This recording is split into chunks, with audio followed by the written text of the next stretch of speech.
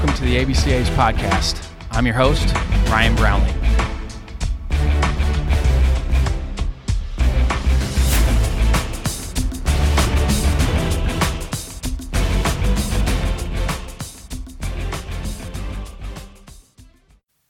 Before we get into this episode, I wanted to remind everyone to get signed up for the ABCA Virtual Convention January 6th through the 10th. You can do that at www.abca.org. We've been planning this event since June, and we are excited to get the event going. With our planning, we wanted to get the event as close as we could to the on-site convention. We just finished recording all 36 of our main stage and youth stage speakers here in Greensboro. It will be everything that you love about the on-site with main stage, youth stage, exhibit area, expo theater, and hot stoves. We have over 100 exhibitors signed up, so this will still be an opportunity for you to save on all your needs for your team or your facility. Please support those exhibitors that support us. They are the reason we are able to keep our dues and convention as the lowest of any association. There's so many great opportunities to grow as an educator during the convention. Anyone that signs up will have all the videos in their account a week after the event. The convention area will also be open for 6 months after the event, so that's a huge plus. Feel free to reach out to me at rbrownlee@abca.org, Twitter at CoachB_ABCA, Instagram at RyanBrownlee17, or via the MyABCA app if you have any questions on the convention. This will be something you want to experience firsthand. We're using the hashtag in the front row right now. If that's something you like, let me know. As always, thanks for listening to the podcast. Next up on the ABCA Podcast is baseball coaching legend Jerry Weinstein. Coach Weinstein is the ABCA Wilson Lefty Gomez Award winner this year. There's not a person out there who's done more for driving the game forward. He's an ambassador for the game, not just here in the States, but in the world. His resume in the game reads like a wish list for any coach. College World Series with Miami as an assistant coach, 831 wins, 16 league titles, 1 national championship with 213 players drafted, and 28 big leaguers in 23 seasons at Sac City Community College. Player development and coaching at the professional level, managing in the Cape Cod League, coaching for Team USA, and managing for Team Israel in the World Baseball Classic. Get your pad and pen ready because Coach Weinstein has now not stood still in the game and continues to learn. He's the blueprint for how to stay relevant in the game. True to form, he's heading up the ABCA Virtual Convention, catching hot stove with panelists Tyler Goodrow, Ryan Cianco, Bill Angelo, Colin Wilbur, and former MLB manager Mike Scioscia. Let's welcome Jerry Weinstein to the podcast.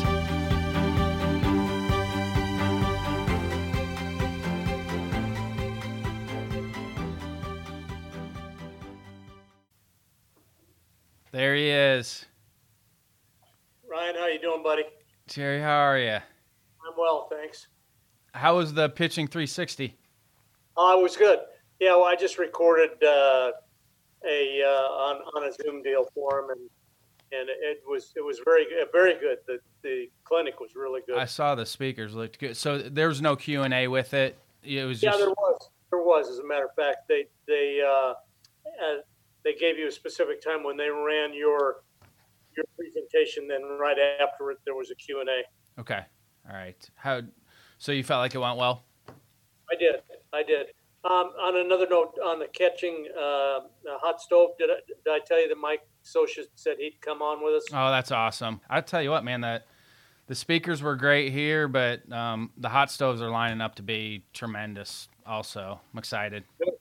It's getting close. Yeah, now that we've kind of put the schedule together and seen what it's going to look like, I'm getting excited about it. A lot of moving parts to put it all together just because we're trying to make it as realistic to the on-site one, just with the vendors and all the other things that we have. I saw the vendor list today. Yeah.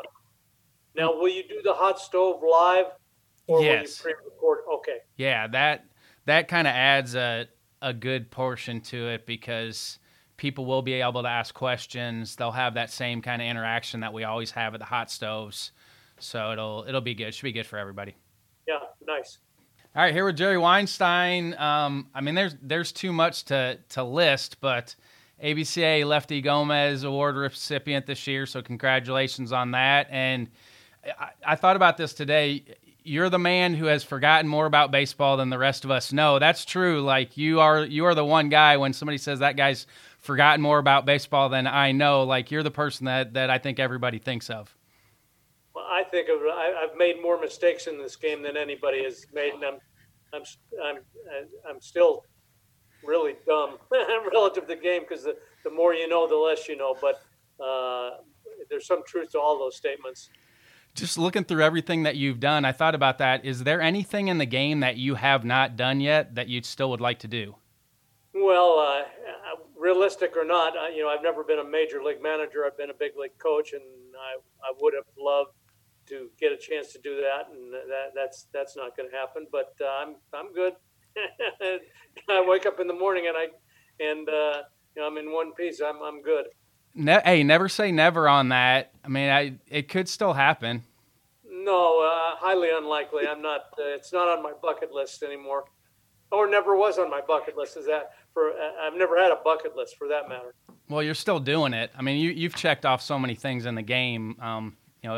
I can't imagine that there are things that you didn't set out that you wanted to do that you didn't accomplish because you've done so much. Well, the reality is I've never had any written or intended goals. Hey, I'm going to do this so I can do that. I just, wherever my feet were, that's what I did. And if something else, another option came across my plate, then I'd evaluate that at that time. But it was never, I'm going to do this so I can do this. I just did what I was doing at the time and was very happy being where I was. Who inspired you to get into coaching? Well, I'm going to say this sounds stupid. I'm going to say it was my Little League coach. I had a guy, and this was just kind of, Little League was just in its infancy, and this guy was a father of one of my friends. He had just gotten back from Korea, and he was coaching our Little League team, and I was 8 years old, and he had a tremendous passion for the game. He had been an ex-professional player before he went in the service, and he was passionate about the game, and I think that really affected me. Then when you got into it, when you were a younger coach, who inspired you to be a better coach? Well, everybody who beat me or everybody who was having success, I'm a great observer, and I really watch the people that are successful, what they do. Certainly my college coach, Art Reichel, who gave me a lot of opportunities that probably I didn't deserve. And then at the time, the best college coach in baseball was coaching crosstown, Rod Dato. I spent a lot of time really looking at him very closely, more at him than really probably what I should have during ball games. And then John Wooden was on campus at UCLA, and he was a big baseball fan, and I got a chance to watch his practices, especially in the fall when we were working out on campus, and they had our baseball field was torn down so they could build a poly pavilion. And so we were in the fall, we worked out on campus and we lockered in poly pavilion. So after we're done working out, they were always practicing or often practicing later in the fall. And finally I mustered up enough nerve to go in his office and ask him if I could watch practice. And he was very welcoming, and that was something that I did regularly. How did you get hooked up with Ron Frazier? Because for me and my growing up around it, Ron Frazier and Ron Polk and Skip Bertman, Rod Dato did such a good job with the college game, but I thought those three guys then kind of took the college game to that next step. And can you just talk about Ron Frazier? For me, he's on the Mount Rushmore of taking the college game to where it is now. I think even college coaches that don't know who Ron Frazier is, they owe him a lot of credit to where the game is right now. You bet. At the time where Dato was the man on the West Coast, the two programs in the country at that time were University of Miami and USC. And I was at Sacramento City College, and it's a weird story. I think it's a weird story. And I get a call, and Skip and I were friends. Ron, I really didn't know, just kind of, hey, that's Ron Frazier, yeah. And we kind of acknowledged one another when he would recruit on the West Coast, which was infrequent because Skip did most of the recruiting. And Skip says, hey, I need a first baseman. Is there anybody hanging around? This was after the state tournament during the summer. And he says, yeah. He says, I'm going to LSU. And so I had a guy for him who ended up being a really good player for me. He wasn't from my school. He was from another school, but he did not have a scholarship, and I knew he'd be a good player for Skip. And so I gave Skip all the information. I hung up the phone, and I was sitting at my desk at Sac City and said, I wonder who's going to take Skip's place. So I called him back. I said, Skip, who's taking your place? He says, I don't know. He says, you want the job? He said, oh, are you interested? I said, yeah. He says, and so the next he said, hey, Ron, Jerry Weinstein's on the phone. He says, you should talk to him. And so Ron got on the phone. He says, and this is typical phrase, he didn't know how things worked in terms of making reservations and stuff. He says, yeah. He says, can you come down tomorrow? And this was in the middle of the week. I said, well, I don't know. I'll try and get a flight as soon as I can. And I was able to get a flight the next day. And at the time, I really didn't know Ron very well. He didn't know me. And I told my wife, and she said, oh, we're not going to Miami. There's no chance. I said, I've got to check this thing out. This is the best baseball program in the country. And I get there, he picked me up, and we spent talking and going out for dinner, and we just hit it off immediately. It was like brothers from another mother. We were very compatible. And so that night he says, this was like on a Tuesday or a Wednesday. He says, can you stay till Saturday? Because we're going to announce that you got the job. Well, I said, wait a minute. I got to talk to my wife. He said, oh, we'll fly her down here. I said, no, I need to go home and talk to my wife. And she was a surgical nurse in Sacramento and had a great job, and she liked it. And we had a really nice house, and had just a perfect setup, And I'm really rattling the environment. And she says, oh, I said, look, we got to try this. We got to do it. Let me see if I can get a leave of absence.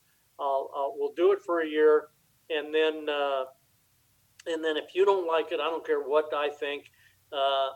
We'll. Oh, I lost you there. You're still with me. Okay. Okay. Anyway, I said, regardless, I said, no matter what, if you don't like it, if it's not good for the family, we'll come home. And so finally, we reached an agreement. And so, we took off almost immediately. I went down there and worked their summer camps, and this was in July, and then school started, and she was working at a place called Jackson Memorial Hospital, which is a teaching hospital down there, and she's an accomplished surgical nurse, and a lot of the things that they were doing as nurses, the interns and residents were doing, and it was a pretty tough environment. It's down where the new Marlins Stadium is, and it's a rough area, and so I'd leave early in the morning, and she'd come home late, and we'd kind of pass in the night. She'd stop by the ballpark, and it was basically just Ron and me running the program. We had a guy named Dave Scott who did the recruiting and took care of the camps and stuff, and he was kind of in and out in terms of on the field, and it was actually basically me in the fall, because I remember the first day, and I'm rambling a little bit here. I love these stories. That's why I brought it up. I grew up around it, and I know Ron Frazier, and I want people to hear, because the younger generation doesn't know who Ron Frazier is, and they need to know this is what college baseball was like. 3 guys on staff, 1 guy doing all this. Like, guys need to hear these stories. Well, he was a magician, and his big thing, and he was a great baseball guy. People don't give him enough credit for being an astute baseball person, but he was good. But he was also a tremendous promoter and a tremendous fundraiser, and most of the things that he did in the fall was raise money and promote the program. And we were getting a new artificial surface there, so we were bouncing around in the fall. We played 78 games in the fall, but I remember the first day of practice, we'd go out there, and at Mark Light, there had to be 2,000 people there. I said, Frazier said, what the hell's going on here? He said, oh, they just came out here to check you out. I said, oh, great. So, because he put a lot of responsibility on your plate as an assistant. You organized everything, and so after the first week, he saw that, well, this guy's going to be okay. He won't kill the program. And then he went and did his, but he would always come out, and he'd show up unannounced sometimes, and so I'd always build in an area time in the practice where he could talk to the guys or do whatever he needed to do with guys. And we had like 25 guys out there, and we were really bad. As a matter of fact, I went out there and I saw the talent base, and I guess what I'm saying really bad wasn't really bad, but I compared it to Sacramento City College, and our talent base was unbelievable. We would routinely have 10 to 12 players drafted, and we'd have 50, 60 guys out there, and they could all play, and we had guys out there that, couldn't play at all, bring their dog to practice or whatever, and so we didn't have depth. We had some really good players, but we were bringing in guys. I remember we had one catcher, and I'm not going to say his name or where he's from, but he wasn't Jerry Weinstein. This guy weren't going to work out. We're working on blocking. He said, I don't block. I pick everything. I said, well, we're going to try that. He said, no, I can't do that. And it was hot and humid, and within a week that guy bolted. So we got no catcher. We got zero. He says, well, so-and-so can catch. I said, Frage. I said, when he was a freshman, he made 30 years at third base, and he moved him to the outfield. Now we're going to put him behind the plate where he's got to touch the ball over 100 times a game. He says, well, I heard that there's Camilo Pascual said there's this guy that was at New World Center. He's a baggage handler at Eastern Airlines, and maybe he's the guy. So our catcher at the University of Miami is a baggage handler. He says, hey, he's playing at Bicentennial Park. Go down and see him play. Well, so I go to Bicentennial Park, and that's down pretty Hispanic area. Everybody's speaking Spanish, which is fine. I speak Spanish, and he played. And he was a little guy, kind of a pudgy little guy. His name was Julio Solis. To this day, one of the best receivers I've ever coached, and he was great personality, loud, and so we leveraged him into school. And the day that he played, he hadn't played baseball for like 5 months. He blows his arm up and he's got a rest and can't do much. So we bring him in. We recruit another guy from the Italian Baseball League, Adrian Gallo. And so,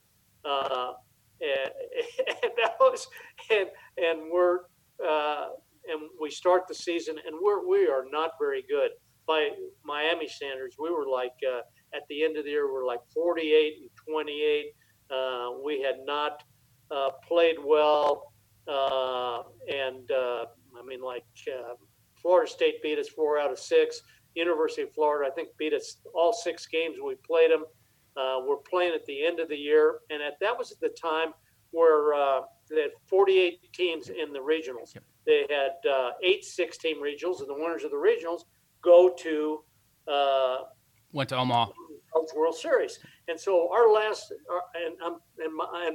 telling my wife, I'm really pretty depressed. I screwed this program up. They've been in the regionals like 20 straight years, and now I get here, and we're not even going to get to a regional. I says, and so we're talking about, and she's not liking her job at all. And I promised we'd go home, so we're trying to negotiate whether we'd stay or not. And we started looking at houses, and so our last series, we're on the road. We're going to Oral Roberts and Wichita State. And they had picked 47 of the 48 regional teams. And I guess they're kind of waiting between Wichita State and University of Miami. And so we split a series at Oral Roberts. And then we go to Wichita State, and it's the Wednesday night game. And ESPN, Frazier and Dato had negotiated this thing and set up a weekly college game on ESPN, and our game was on ESPN. We had played 3 there. We were 1-1, and we felt like the team that won this might get to the World Series, and so we're just hanging on in the 9th inning, and it has been raining the whole game. They're putting at that time they called it diamond dry down on the field, or kitty litter. Yeah, pretty much kitty litter. And so it's pretty slick out there, and we're just getting ready to spit the bit, and they got the bases loaded and 1 out in the bottom of the 9th inning, and they hit a comebacker to our pitcher, and I'm going, all right, double play, and our guy fumbles the ball, picks it up, and throws it home. Well, we had worked all season. Part of our infield was home, arm fake to first, reverse the ball to third base. And we're ahead 4-3. And so Solis never had come up in a game, but we did in infield. Solis has the awareness and wherewithal, comes up, arm fakes to first, and they had put down a lot of new dirt at third base. The guy turns to third, falls down, we backdoor him, boom, we win. So we get on the plane, we're flying back, and about halfway back to Miami, the captain says, I have an announcement for a group of people on our plane here. It's just been announced on ESPN that the University of Miami is going to be going to a regional. They're going to Tallahassee.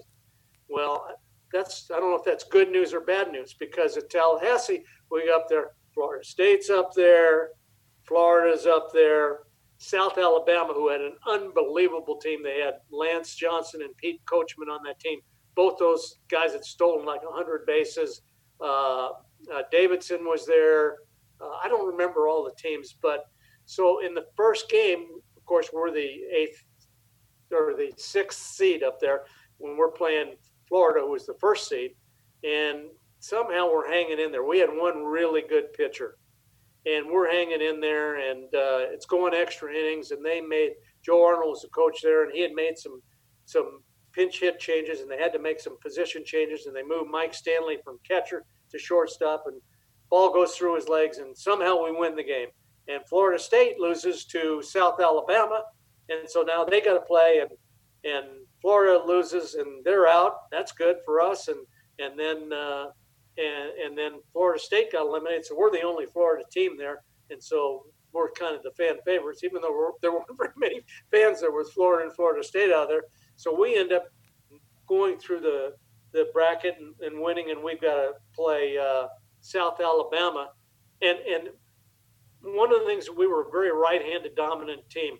And at the time at Florida State, they had a real short porch in right field. The alley in right field was like 355. Remember, because Barnum and Bailey, Ringling Brothers Circus, had a training center on the other side, and you could see the high wire and the I don't know what you call it. Anyway, and so we hit a bunch of our right-hand hitters really let balls get deep, and we smoked a bunch of balls to right center and won a bunch of games, not with our pitching, but with our ability to hammer the ball to the opposite field. And so then we lose to South Alabama, and it's a what-if game, and we end up winning.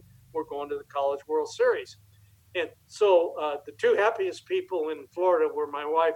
Well, my wife was really happy, and I'd really like Miami if it were up to me, but it wasn't totally. It's a family decision. So that before we go to Omaha, I go into Frazier's office. Hey, Frazier, I got to talk to you. And I said, after the College World Series, I'm going home. He said, oh, you're going to go home and visit? No, I'm going home. He said, what do you mean you're going home? He says, you're the next coach here. I said, I know, but this is not the best thing for my family, and I promised my wife. And he says, I get it. He says, do you know how much I make? And I said, well, money's not that big a thing, for me. And he says, well, blah, blah. And it was a lot of money, especially at that time. And I never even gave it a second thought. And he was great. And we remained the best of friends after that. But, getting back to the baseball side, Frazier was a great guy for tinkering with a lineup. You'd go into his room and there'd be like 40 scraps of paper on the floor. He'd be making different lineups and stuff. And he had a great instinct for the game in that respect. But after that, we remained great friends. I helped him.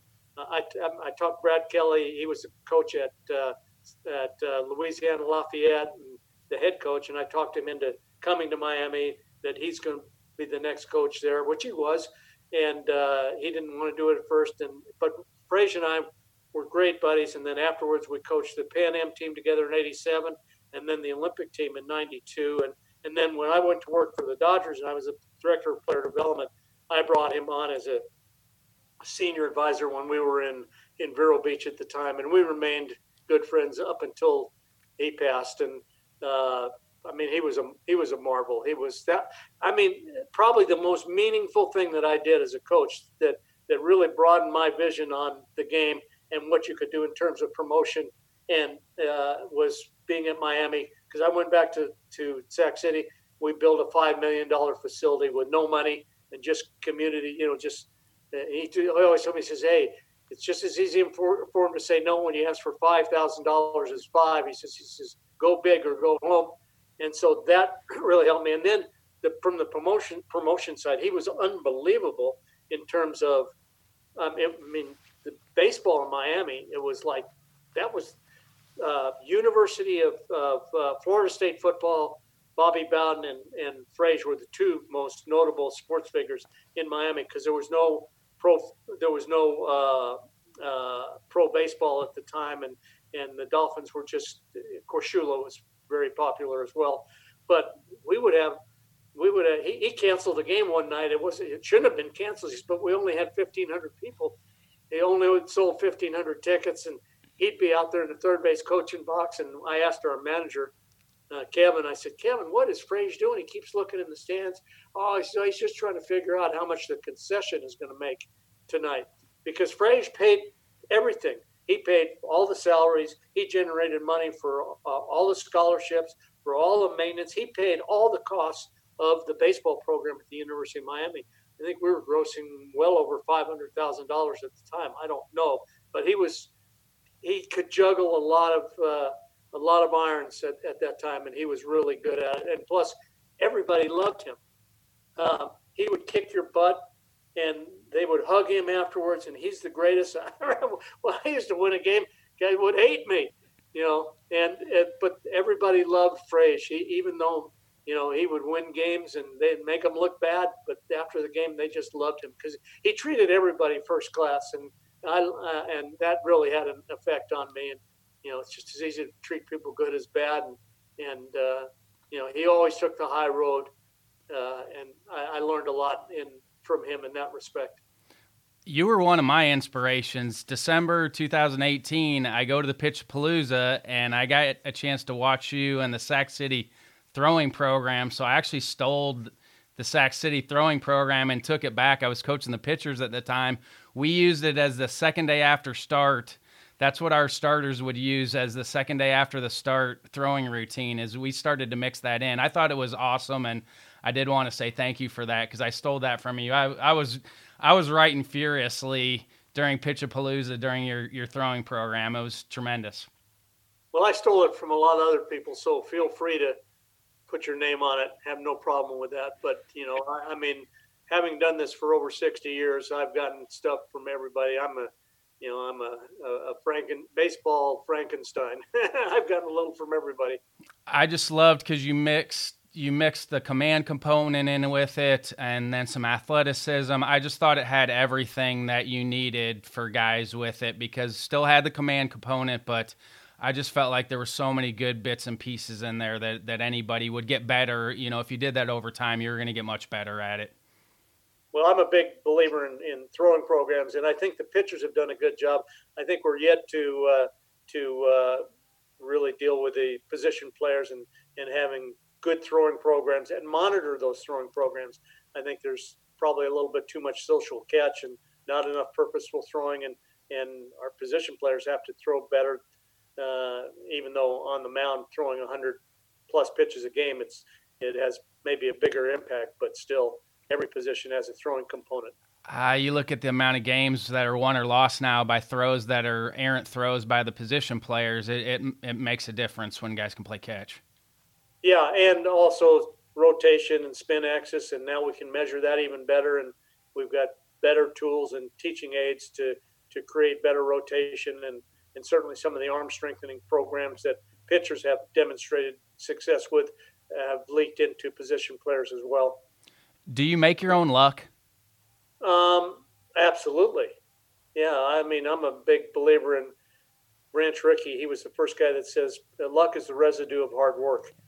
And the harder we work, the luckier we get. I think there is a luck factor in baseball to a certain extent. And I think a lot of the Sabre guys would and stat guys and data people would say there is a luck factor, but over the long haul it tends to even out. But most of the lucky guys I know worked hard and worked intelligently. What was your inspiration to start doing videos on Twitter? Because you're the best Twitter follow that I have. I follow a lot of people, and you're head and shoulders above everybody else because it's always positive. It's always great content. So where was your inspiration for starting to do videos on Twitter? Oh my God. I was a nerd. I had no idea, and I wrote a catching book, and I was talking to, and I just wrote it because I wanted to get it out there. I thought I had something to say, and I was writing it on buses while I was managing in professional baseball, something to do, and so I wrote the book, and I was talking to Alan Jaeger, and he said, "You wrote a book, and yeah, is it good?" I said, "Yeah, I think it's pretty good." He says, "Where's your website? I'd like to look at it." I said, "Nah, I don't have a website." He says, "Do you tweet?" I said, "Alan, I have no idea what you're talking about." And this was probably 10 years ago. And he says, you're a dinosaur. He says, "I'm going to help you." And so he helped me set up my website. And then he showed me, I'd call, "Hey, how do you do this? How do you do that?" I'm looking right now. You joined in December of 2013. I'm looking at your Twitter page right now. So right. December of 2013. Seven. Okay, it seems like longer. Anyway, so I would ask, "Hey, how do you do this? How do you do that?" And then finally I learned how to insert videos and stuff like that. And really what I was doing was I was just putting little snippets from the book to promote the book. And I'm a bad promoter. I don't, I mean, my wife was mailing them out. And now I got another guy that does it for me that's really enhanced my production, but I don't do anything. And I didn't write it to make any money. I'm a bad promoter in that respect. And so then I started to get people started me, "Hey, what do you think about this? What do you think about that?" So I started expanding my tweets to more than just catching, even though probably 50% of it is on catching. But I started talking about base running and bunting and hitting and pitching and just general mindset stuff. And I see something good, I'd enhance it and put stuff on. And it's really, I think, it's payback time, and I've only been, I've been withdrawing for like 55 years, and now the last 7 years, I'm trying to make a few deposits in to help people help the game and help their players and help them be better coaches, or just throw out my opinion.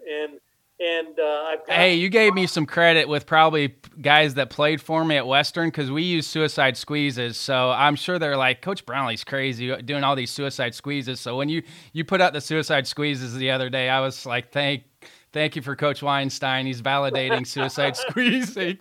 Yeah, I just every day I make a point of putting at least one tweet on there. That's my routine. I get up in the night before. Usually I'll pick out a video, and then I'll take the video and I'll put it on, or a picture or something, and then I write it up. And if I see anything else during the day, because I got a lot of free time right now with the COVID and everything, so I'm spending a lot of time doing Zoom stuff like this and going through the internet and reviewing material and trying to get better in certain areas. And so maybe I'll put more than that on. And now I started out, and now I've got like close to 50,000 followers. And I think that I'm helping some people, or at least stimulating some thinking. You are. I mean, it's tremendous because it's great content. I love that you put descriptions in there, and you have so much value. You're a baseball guy. You're not a catching guy. You're a baseball guy. You've been around it your entire life, so you know baseball. It's not just catching. So you have a lot of value, and you see the game different. You have so much experience in the game. You can help the younger generation of coaches because you have so much experience in it, because you see the game differently than when you were 22 or I was 22. You see the game differently as you get older, and people need to hear those things. Well, I'm not trying to be the smartest guy in the room, but I truly, and it sounds kind of sappy, that my goal from here on out, and probably for the last 10 years, and maybe even before that, has been to help people get better and help people achieve their goals. And I've always felt that when my players, I've got satisfaction because of the accomplishments of the players. And, I've always told them that, hey, my job is to eliminate my job. This is not a codependent environment. This is you moving on and accomplishing good things, whether it's in baseball or athletics or in coaching or business, whatever it happens to be. Well, and you can add professional actor now onto your credits as well. No doubt. No doubt. Yeah, I'm working on my acceptance speech. Oh, it's beautiful. I'm like, he can do everything. There's a guy that can absolutely do everything and do it well. The Baseball America Tony Gwynn Lifetime Achievement Award winner, and now the Lefty Gomez award recipient for the ABCA, which is a huge award for us, just because it's international, it's national, it's someone that touches all different parts of baseball. What about those two awards, and what's it mean to you to win both those awards? Well, somewhat embarrassing. There's a lot of good people out there, and my joke as well. They ran out of people, and I'm just the oldest guy left in the rock pile. But I mean, really, the Tony Gwynn Award shocked me when J.J. Cooper called me from Baseball Americas. Yeah, he says, we were talking about Tony Gwynn Award this year, and yours is the only name that came up. I said, what? He says, really? I said, because it's a relatively new award, obviously, since Tony passed. And I said, an award named after Tony Gwynn? I said, who's gotten it so far? And at that time, Cal Ripken got it. And I'm getting an award that named after Tony Gwynn that Cal Ripken got. And Tom Kochman had gotten it. It was a great scout, minor league manager. And I said, holy cow, this is really embarrassing. I don't know what to say except thank you. That's very nice. And then I really felt the same way about the Lefty Gomez Award. I think there's so many deserving people out there, but I'm happy to get it, and I'm thrilled. And it's fitting. Wilson is the sponsor of the Lefty Gomez Award, so being the catching guy that you are, it's fitting that Wilson is our sponsor for the award. Well, it's interesting. When I caught, which is a generous term of what I did back there, but I used a Rawlings. It was a no-break Rawlings HOHX, and then soon thereafter, probably after I stopped playing, they came out with one-break gloves, and the Wilson A2000. And I had, and I caught a lot of bullpens when I was early in my coaching for my pitchers and stuff, and so I always used a Wilson A2000. That was my first glove. The first glove that was not a hand-me-down for my brother. My brother's 4 years older. That was my first glove that my dad gave me, was a Wilson A2000 catcher's glove, and I spent months breaking that thing in, getting ready for Little League. When he brought that glove home for me, I couldn't. I slept with it. I smelled it. Like, that glove for me, it was the best thing that I've ever gotten because it wasn't a hand-me-down for my brother. Well, the Wilson catcher's glove with one break changed the game for catchers, because it used to be a two-handed thing because you had that basically a donut back there, and now you could catch everything one-handed and protect yourself and do a better job of controlling the ball. Made a big difference in the position. Are you the epitome of a Rolling Stone gathers no moss?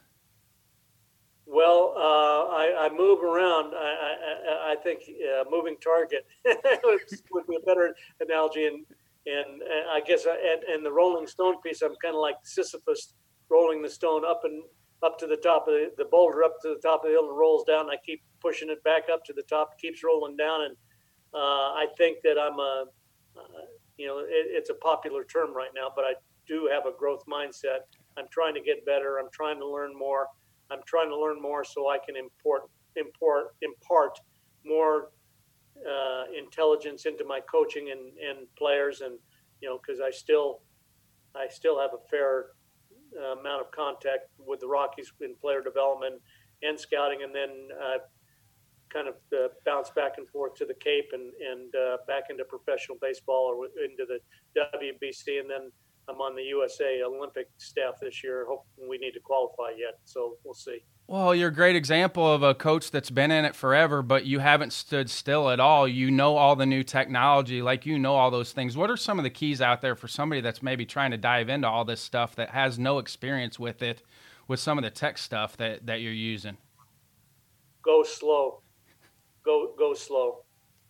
That's the biggest thing for me. And then really, the players know more about the technology, especially if you're a newbie. They know a hell of a lot more than you're going to know, and that's both a good thing and a bad thing. And I think more than anything else, I'm a filter for the players because they get so wrapped up into the and internalize things so much that they get vapor locked sometimes, and so sometimes you just have to. What are those conversations like for you to get it? Well, and I think you saw it with video forever. Guys would get so enamored with watching the video or the mechanics. How do you talk a player back from when they get to that point? Well, I really don't.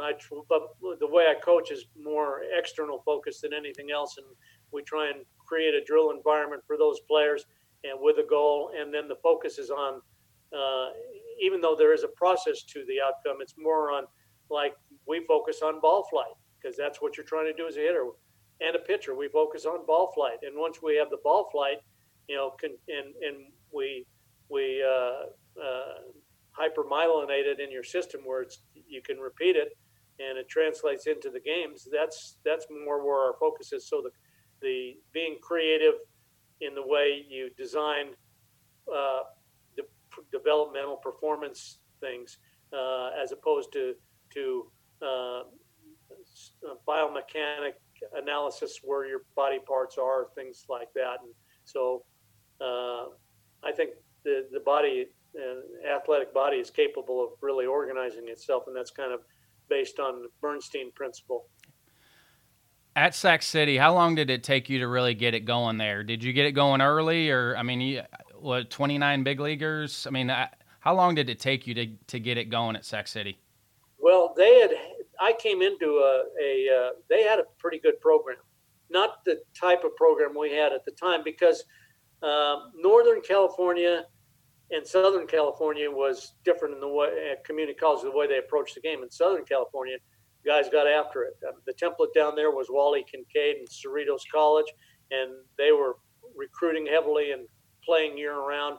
In Northern California, it was basically, you start in January, and then you're done in May, and then we'll see you next January.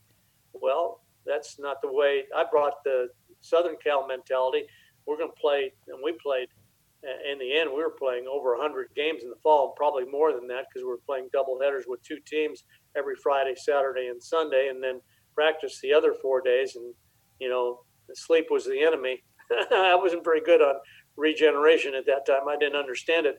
And then I was in a town that really was unique in that I could honestly say that baseball was the number one interest in the town.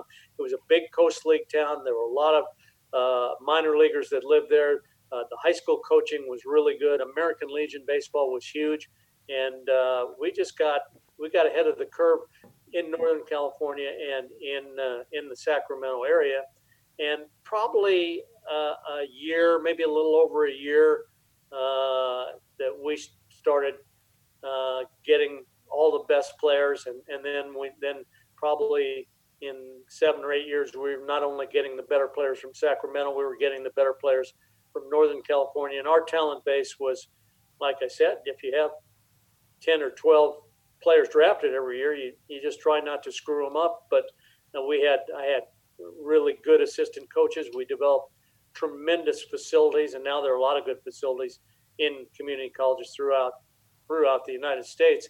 But we were it was, using that trite old term, perfect storm. It was a perfect storm. I had really good coaches. They stayed with us forever. We had really good players, and we had lots of them. We were probably 3 deep with really good players. So we had tremendous, and this was really important, tremendous internal competition. They probably played against better players in practice every day than they would in a lot of games that we played during the year. And we were both lauded for that and criticized for stockpiling players. But community college, no scholarships. We weren't giving them anything but our time and our expertise, and they chose to come. And our second group of players, I remember I had a guy one year, and this is after I'd been in Florida, and I became good friends with Rod Delmonico, and he was the assistant at Florida State at the time. And so we stayed in contact when I went back to Sac City, and he came out, and we used to have 3 fields going at Land Park in Sacramento, and he's looking around. There were good players on every field, even the third field. And he says, "Well, when Tennessee was going to the College World Series, they were doing it with some California JUCO guys." Same thing. And when he went there, he continued to get guys from us. And so he got this was in 1988, and we had won the state championship, and we had kind of an in and out second baseman, kind of a backup guy. And in the end of the year, he was critical, and his name was Bobby Raboyne. And so Rod gave him a small scholarship, and he went there and hit like 420 his first year. And they went to the College World Series, And so he says, well, I can recruit Weinstein's backup players and we can get to the College World Series. And so it happened. Of course, we sent some good guys there too. He got Clyde Keller, who was phenomenal at Sac City. He was like 28-2 as a pitcher, and then 25-5 at Florida State. And we had a lot of guys go to Miami, Florida State, and then LSU with Skip had a lot of guys, and then certainly at Tennessee with Rod when he was there. But that was that connection. So, having good teams is you got to have some good inmates, and we did, and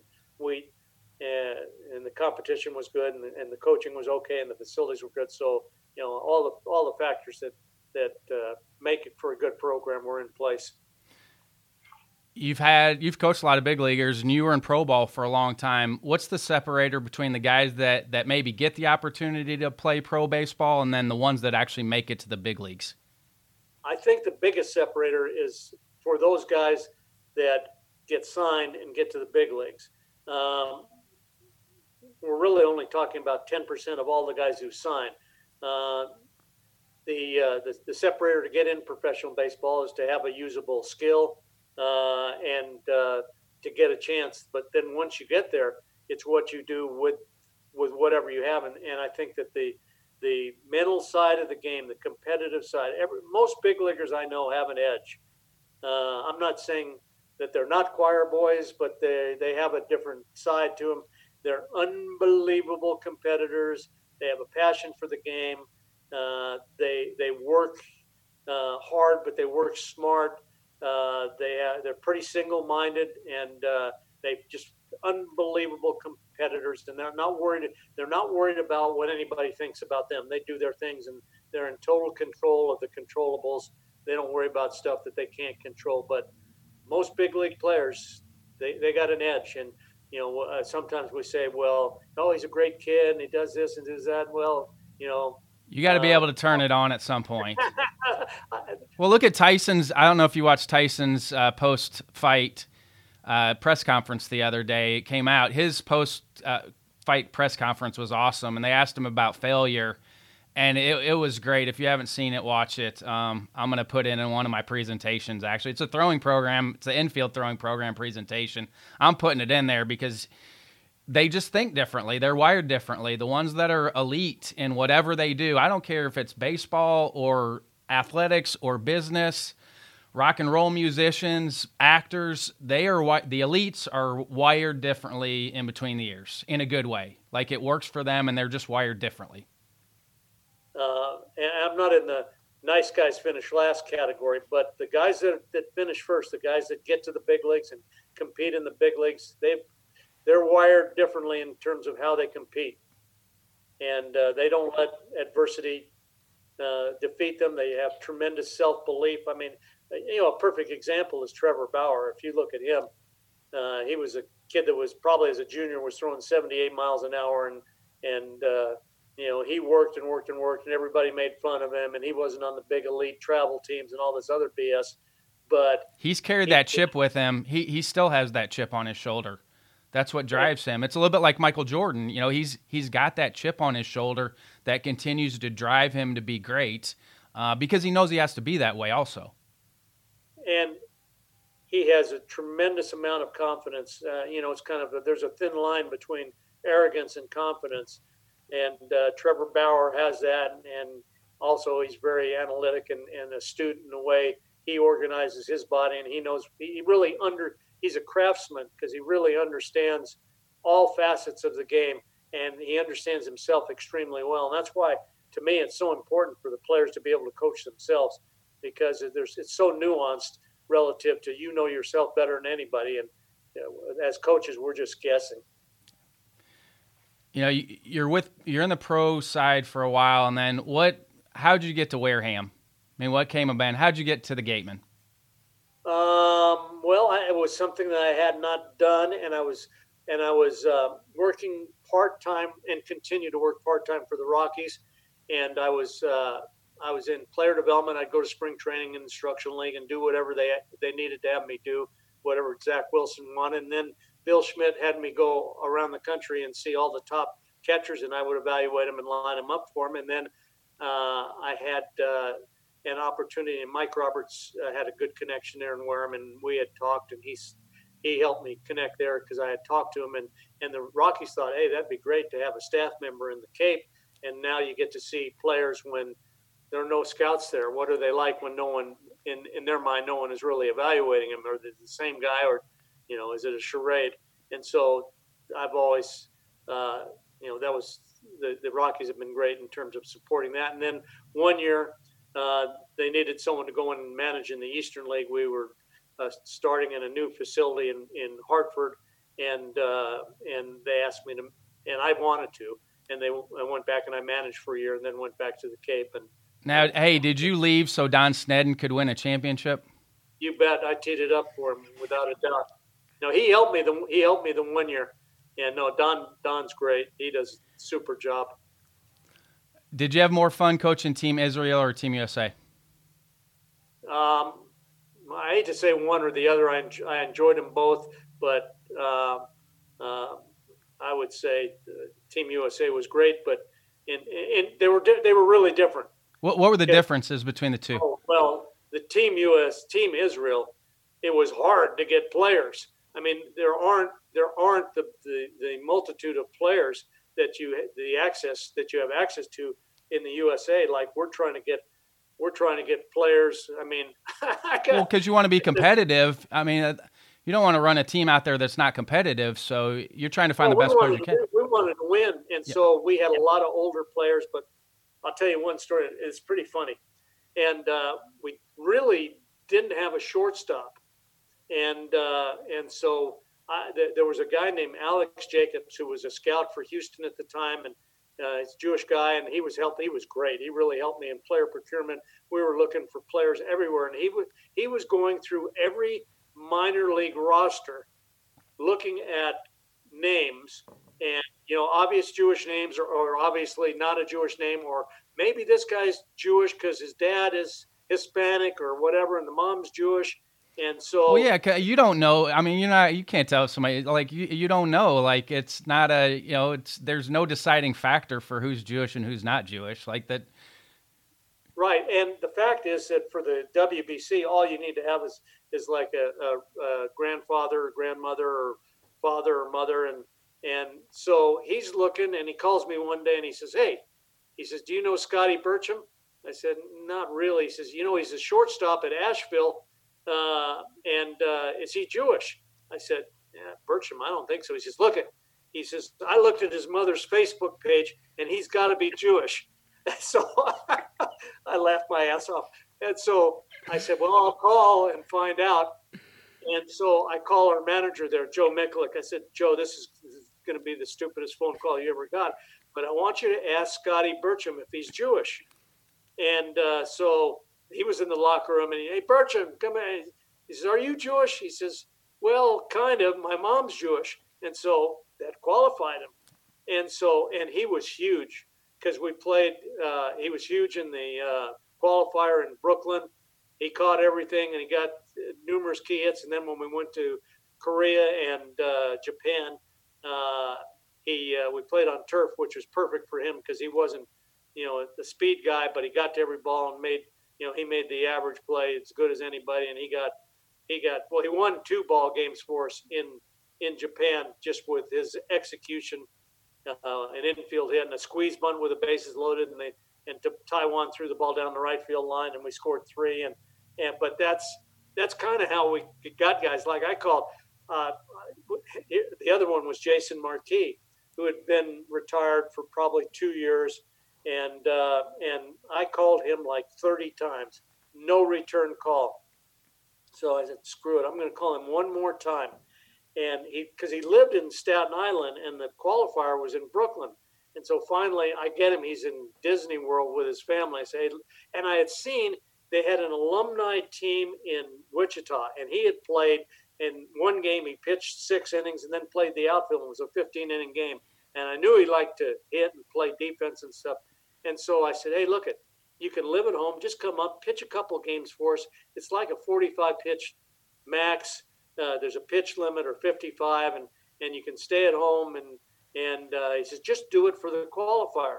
And so, okay, I'll do it. And so if you know Marquis doesn't do anything without preparation. He was ready, and he came in and he pitched 10 innings and gave up nothing. One of his criteria was, if I come, I want to be in a hitting group every day, and I want to take ground balls at short. I said, hey, whatever you need, you just let me know. And he was a red hot on that team, and he was 100% all in, which made it, for the other younger pro guys who maybe this is not a cool thing to do, almost too cool for school. He was so enthusiastic and so participatory, and so he was big. And so after we qualified, he says, well, I'd love to have you for the actual WBC. He says, oh, I'm in, and he had no intent on doing it. He was great in Korea and Japan and pitched well, and he embraced the young guys, took them out for meals, and brought pizza into the clubhouse.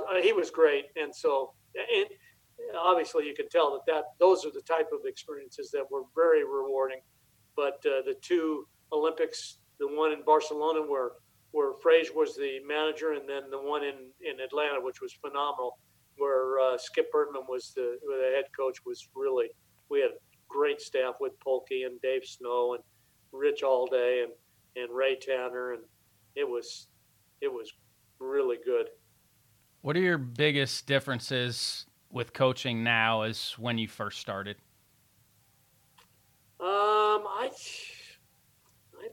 I don't coach a whole lot differently now than I did then. I hear all kids are different today. I said, well, hey, the passionate kids that like to play, they're no different than we were when we played.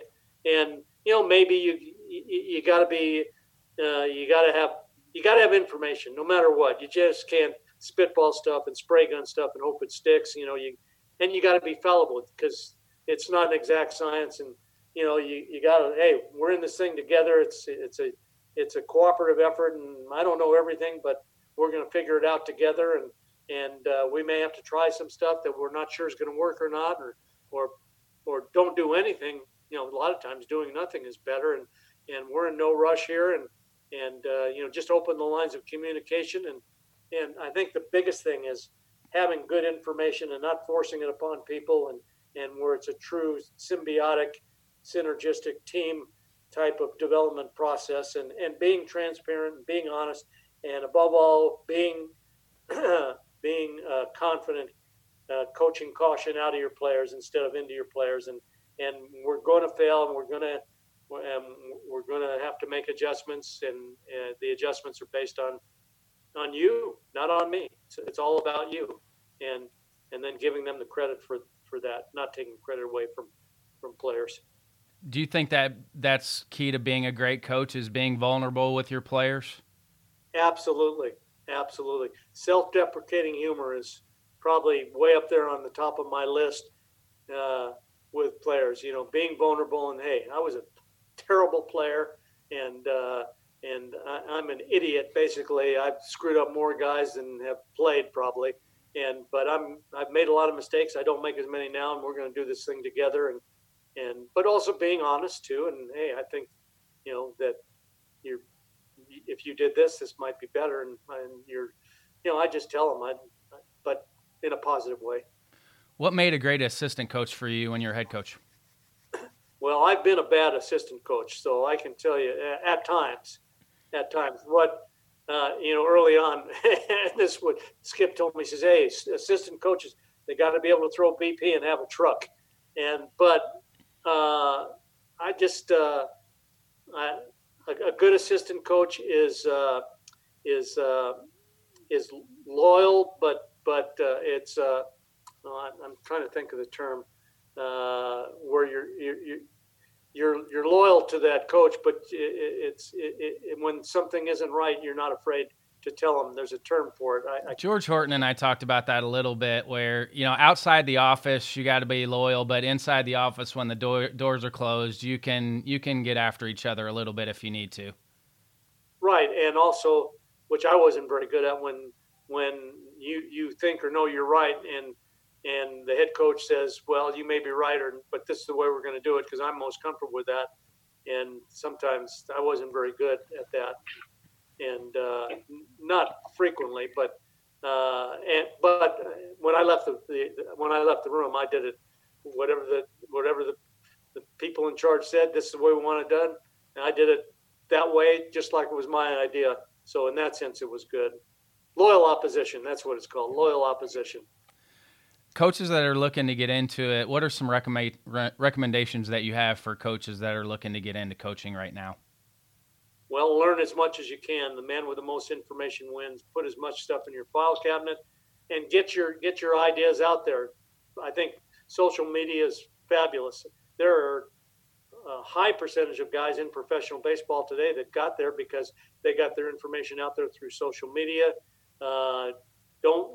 If you can, volunteer. I know early on, I coached teams, and it cost me to coach teams. Me too. I paid my first summer coaching in New York. I lost a lot of money that summer to coach that first summer in New York, but I would go back and do it again.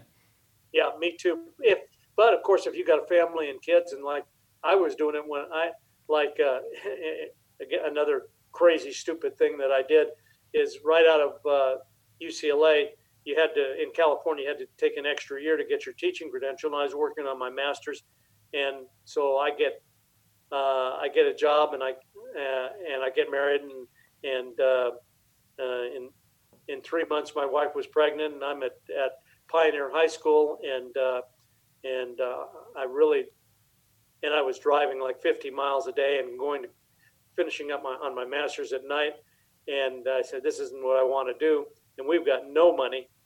And I remember the principal came out one day to baseball practice, and I said, this was late in the fall after I'd coached football, and I said, oh, Jack, good to see you. I said, I just wanted to tell you that next year I'm not going to come back. I'm going to go back and finish up on my master's. And he thought I meant January. He says, you're leaving in January? I said, no, in June after the year's over. And so I quit. I took my retirement money out of the California State Retirement, and I got about 6 jobs working recreation department, and I coached the freshman team at UCLA, which just basically paid for my school, and I was officiating, and we had no money, and we had just had a kid, and so then I'm trying to get a job, and in June I sent letters out everywhere, and in June I don't have anything, and the head coach at UCLA, Art Reichel, he says, you got anything? I says, no. He says, you want to coach at Santa Monica High School? He says, and which was good, right in my backyard. We live right in West LA. I said, yeah, sure. So he takes me over there, and one of his ex-players was the superintendent or assistant superintendent, and they hired me that day. I said, hey, you got the job. The next day, I get a call from Gary Adams, and Gary was the assistant at UC Riverside for Dr. Don Edwards, and he says, hey, I'm leaving. I'm going to Dominguez Hills, I think it was, or maybe it was, I don't know if it was somewhere, and he had gotten a head job. Maybe it was Irvine. I'm not sure. They were just starting a program. So he says, Don wanted me to call you and see if you were interested in the job. I said, how did Don know me? He said, oh, he knew you from UCLA and blah, blah, this. I said, well, I just accepted a job at Santa Monica High School. He says, well, come down and interview for the job just in case. And so I interviewed for the job, and they offered me the job. And I remember the guy's name, Dr. Linda Bloom. He was the head of the P department. He said, well, we'd like to offer you. I said, well, I just verbally accepted a job at Santa Monica High School yesterday. I don't know what to do. I said, my gut feel is I gave my word I'm going to do that. He says, you're just starting out in this field and in this profession. He said, when you make a commitment to do something, you probably need to do it. We will definitely hire you, but that would be my advice. And so I went to Santa Monica High School, and it was a great job, and I liked it. Glad I did it.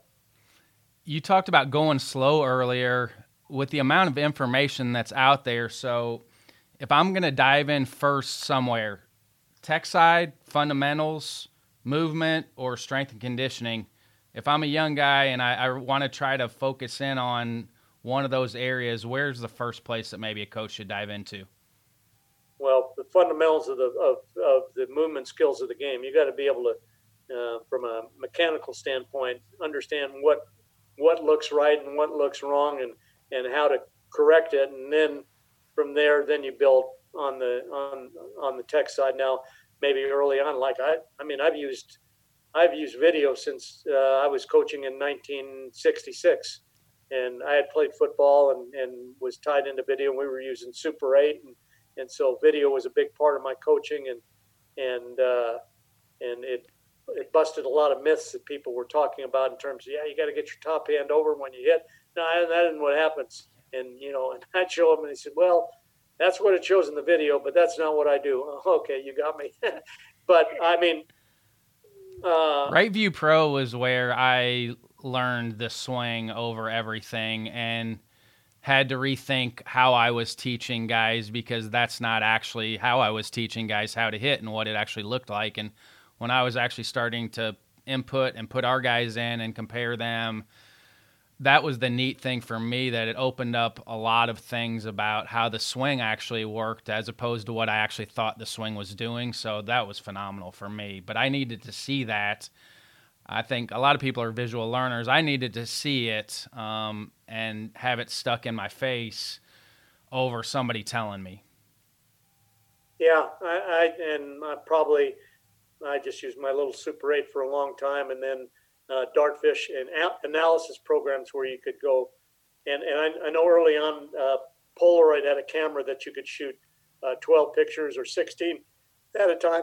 That's where I started doing analysis and breakdown. And I was just, I was a kinesi. I got my master's in kines, and we just started doing a lot more motion analysis at the time. And then I left, and if I had stayed, I think I'd probably been more of a researcher than anything else, because I was inquisitive. But I think that it's probably helped you a lot as a coach, hasn't it? Just having that science background and allow you to answer questions and then go out and test those questions. Right, but science is not perfect either, and I think that there were things that we thought about, in terms of putting backspin on a ball by hitting down on top of the ball that, that a lot of biomechanists would say that we find out probably isn't. If you really think about it, it doesn't add up. And I think that even with all the science there's a lot of smart guys out there, and there are a lot of smart guys that come from other fields. I think that right now, in terms of pitch construction, guys like Dr. Barton Smith and how the air affects the ball and movement and seam shifted wakes and things like that. There's a lot of nerdy stuff out there that more or less substantiates what your eyes tell you in a sense.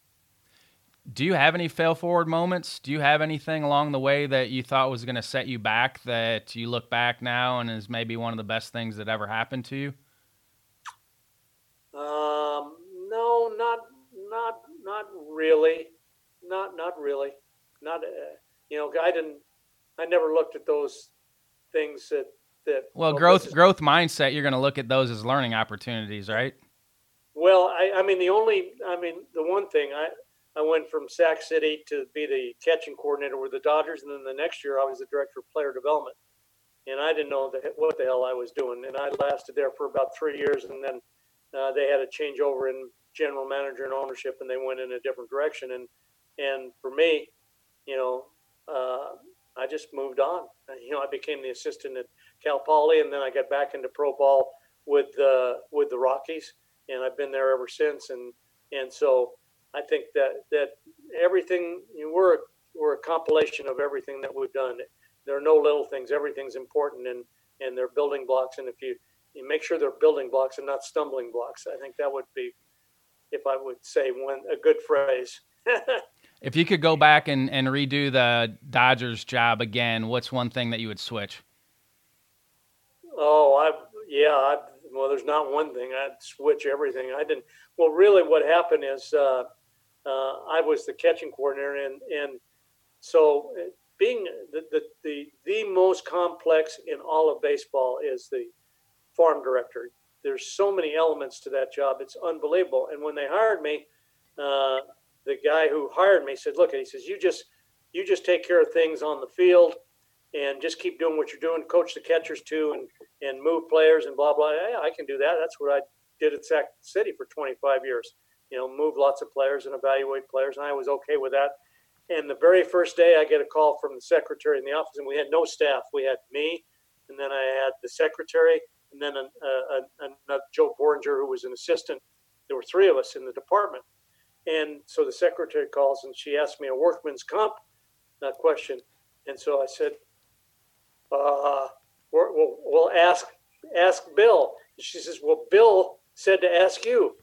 And so I called Bill. I said, Bill, what the hell's going on here? He says, oh, you'll figure it out. He says, I'm busy with a big club. I says, you'll be able to do it. And so a lot of stuff landed in my lap that I had no clue, no experience. And it's pretty nuanced and pretty complex. And so, I was on the field and I'm taking 100 calls a day.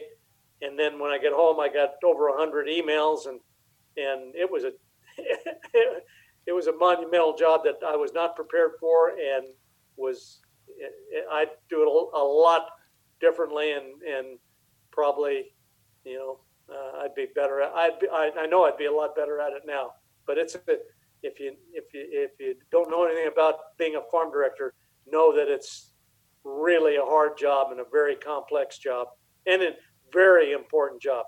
Next to scouting director, the farm director is the most critical guy in the organization. What are some evening or morning routines? You talked about getting your tweets ready for the next day. What are some evening or morning routines that you do that you feel like help you maintain your schedule? Oh, I do this every day. But right now, especially with COVID,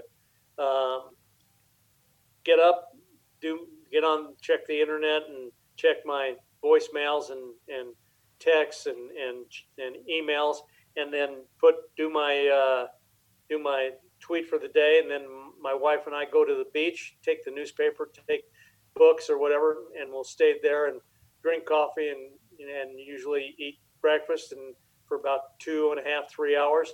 Then I drop my wife home and I go to the gym, and my gym has all the equipment outside, or the equipment I need to use outside. So I work out outside for 2 hours, and I come home and eat lunch, and then I would generally go to Cal Poly or to Cuesta College when they're working out, and both of them are down right now. Or I've done a lot of Zoom stuff like this before I got furloughed with the Rockies. Did a lot of Zoom stuff with scouting and player development with catchers and whoever. And then now I'm doing just I'm reading a lot of books right now. Back up. What's your gym routine, and what do you like doing when you hit the machines? What do you like? I work out 7 days a week, and every other day is a leg heavy day with a lot of cardio, and the other days is an upper body day with a lot of cardio on rowing machine and pre-core or ride the bike a lot. And I was riding a bike around town a lot, and I got hit by a car. So I got a torn rotator cuff. I'm trying to rehab that. You would have thought baseball would have got your rotator cuff, but it was an accident. Yeah, I got a partial tear in my infraspinatus because I got knocked off my bike being an idiot on my bike. Are you reading all baseball stuff, or are you reading other things outside of baseball? No, I don't read a lot of baseball stuff. I'm reading a book by Bill Parisi right now on fascia, and I'm reading.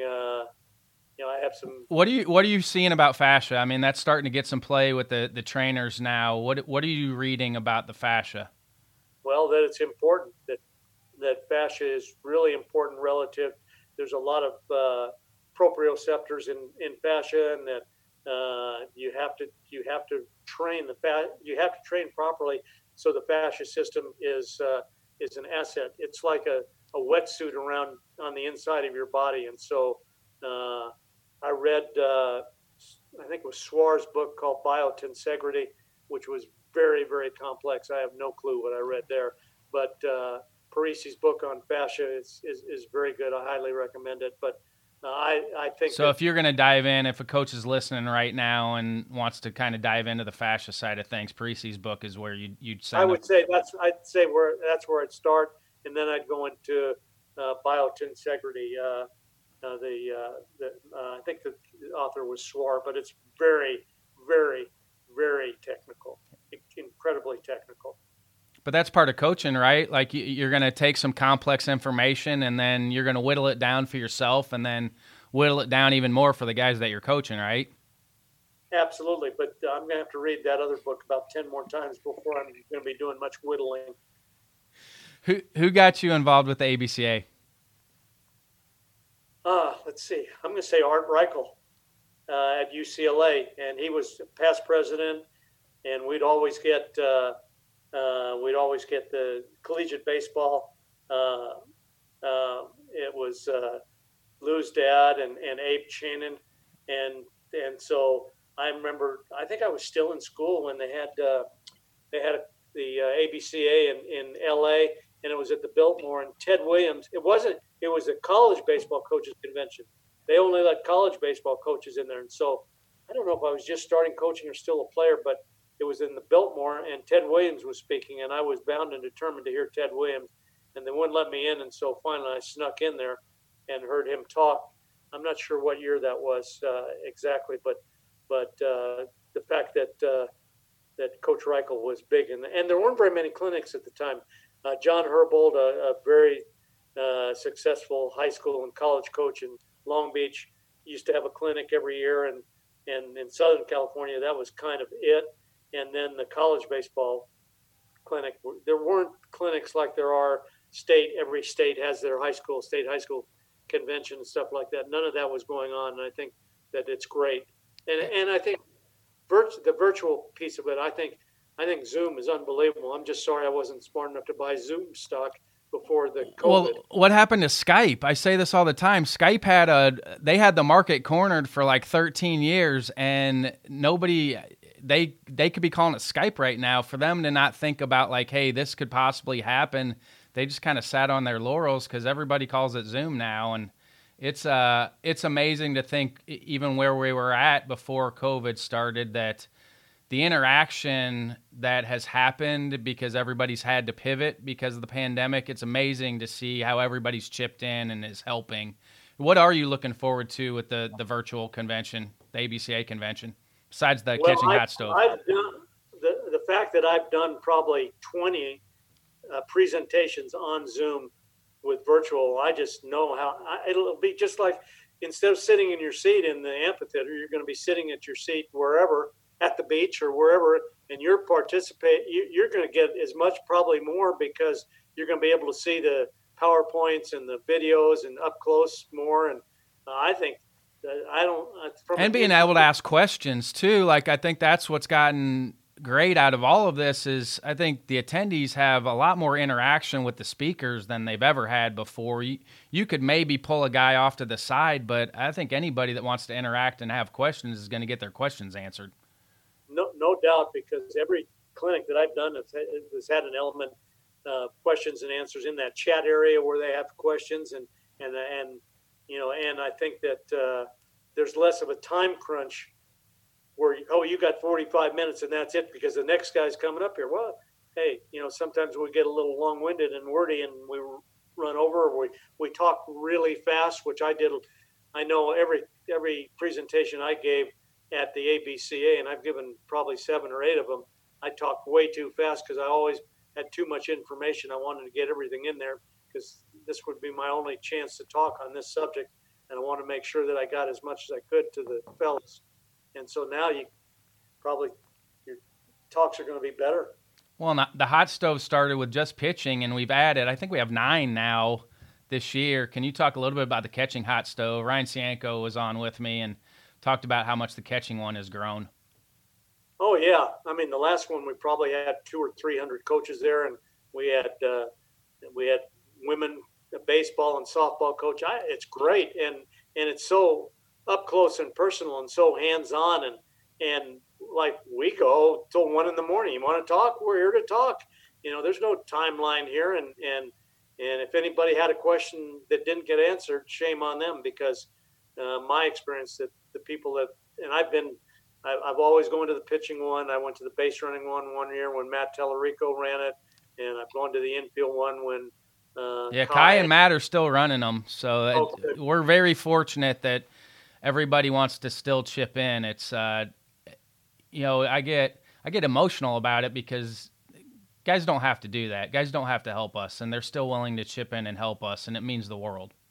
But it's good. I mean, I sit on those panels and I learn stuff all the time. And like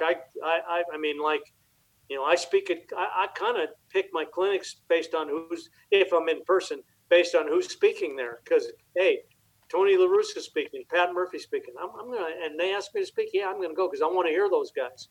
And where you really don't have access to them afterwards, because a lot of times they don't produce a video or whatever. And so, I learn something all the time when I go to clinics. And the one thing I wish there wasn't any overlap between the hot stove leagues, where you could go to, you want to go to the pitching one. We're spreading it out this year, so everybody's going to be able to attend. That's the benefit of having the virtual and adding on the front end. We're able to now space out every day, so there's going to be zero overlap with the hot stoves this year. It's going to be awesome. Yeah, I think that's great. I think if you go, even when we're back in person, that maybe you have if there's no overlap or somehow you can schedule. I know it's a scheduling nightmare because you only have so many days. Well, it's more the spacing part of it. That's probably one of the inside things that you don't know unless you start running it. Sometimes with the Gaylord, you only have a certain amount of rooms to work with. But now that this is the benefit of the convention actually growing, because now the Gaylord knows that we're going to have enough people to show up where we can start to commandeer some more rooms. If anybody remembers Nashville last year with all the dancers going around, if you don't have enough people, then they're going to add other events that you're going to have to piggyback with. But now that we're growing so much, we're going to be able to get more space where we'll probably be able to spread it out a little bit more. And probably, people, when you go to an ABCA, you don't go there to have, I'm going to have good food or I'm going to get a lot of sleep. So probably, if you set it up where they could get a sandwich and go in and even if you had to start one at 11 o'clock, that wouldn't be the worst thing in the world, because guys at least the guys that attend those types of hot stove leagues, they're not, sleep's the enemy for those 4 or 5 days. What are your final thoughts? I really don't have anything. I'm looking forward to things getting better. I'm looking forward to this year relative to getting back out there and having more hands-on with players. Hopefully we'll have a normal spring training, and I'm looking forward to the qualifying for the Olympics and going to Japan and being in the Cape when I'm not involved in that, and just finding some normalcy. But with that being said, I'm making the best of what we have right now and being positive. You're a great example of continuing to learn and not sitting still, and you're a wonderful resource to the baseball community, and I thank you. And this means the world to me that you came on, so thank you. Well, I appreciate it, and that's what just what you said. That's who I'm trying to be in my senior years. You're not senior. You got more energy than some 20-year-olds that I know. I wish my 17-year-old had your energy. Well, hey, I probably have more energy now than I did at 17, so there's still hope for him. Thanks, Jerry. All right. There's a lot of guys out there that don't know who Ron Frazier is. And what a shame. What a shame. There'll be some young coach out there that has no idea, and that's why I want guys to tell their stories. Like sitting around the campfire, this is what I loved when I was a younger coach, of getting in the rooms, listening to my dad talk, listening to the guys in the room talk, because that's how I got passionate about coaching, was listening to those guys' stories. I knew your dad, and I'm not sure where we had contact. I think maybe we played a USA game on his campus. Well, maybe Bennis wasn't with you guys in '87 because he was on the '88 team, right? He was '88. Because they played at Bosse Field. I grew up in Evansville, and Bosse Field's the third oldest. I know. We definitely played in Evansville that year. I think you were at Bosse Field then. I would have been there in '87 because the Evansville Aces. Yeah, and then the Triplets had a team there. The Tigers had a AAA team there forever. Jim Leland, we showed up in 1979. Jim Leland was the AAA manager of the Evansville Triplets, and Catfish Hunter was on a rehab assignment in '79 there. So that was my first interaction with Bosse Field, was being 5 years old and watching games at Bosse Field. Well, your dad, I believe, was in the dugout with us for that game. Maybe even coached first base or something like that. That's right. So we had Abbott, and we had Tino Martinez, and we had Scotty Service, and we had Ty Griffin, and Dave Silvestri, and Eddie Sprague, and Livingstone, and we had. Yeah, I got Jim Abbott pitched. I got a chance to watch Jim Abbott pitch. Okay, all right. Well, I was there. Yeah. Baseball's small world. Soch definitely wants to do it. That's awesome. Yeah. He's one of my favorites. I loved the managers like him. Like, he was one of my favorite managers. I didn't care as much about teams. I liked watching players and managers just to see how they were going to run things. He is really a brilliant guy, and he's a real outside the box thinker. Love it.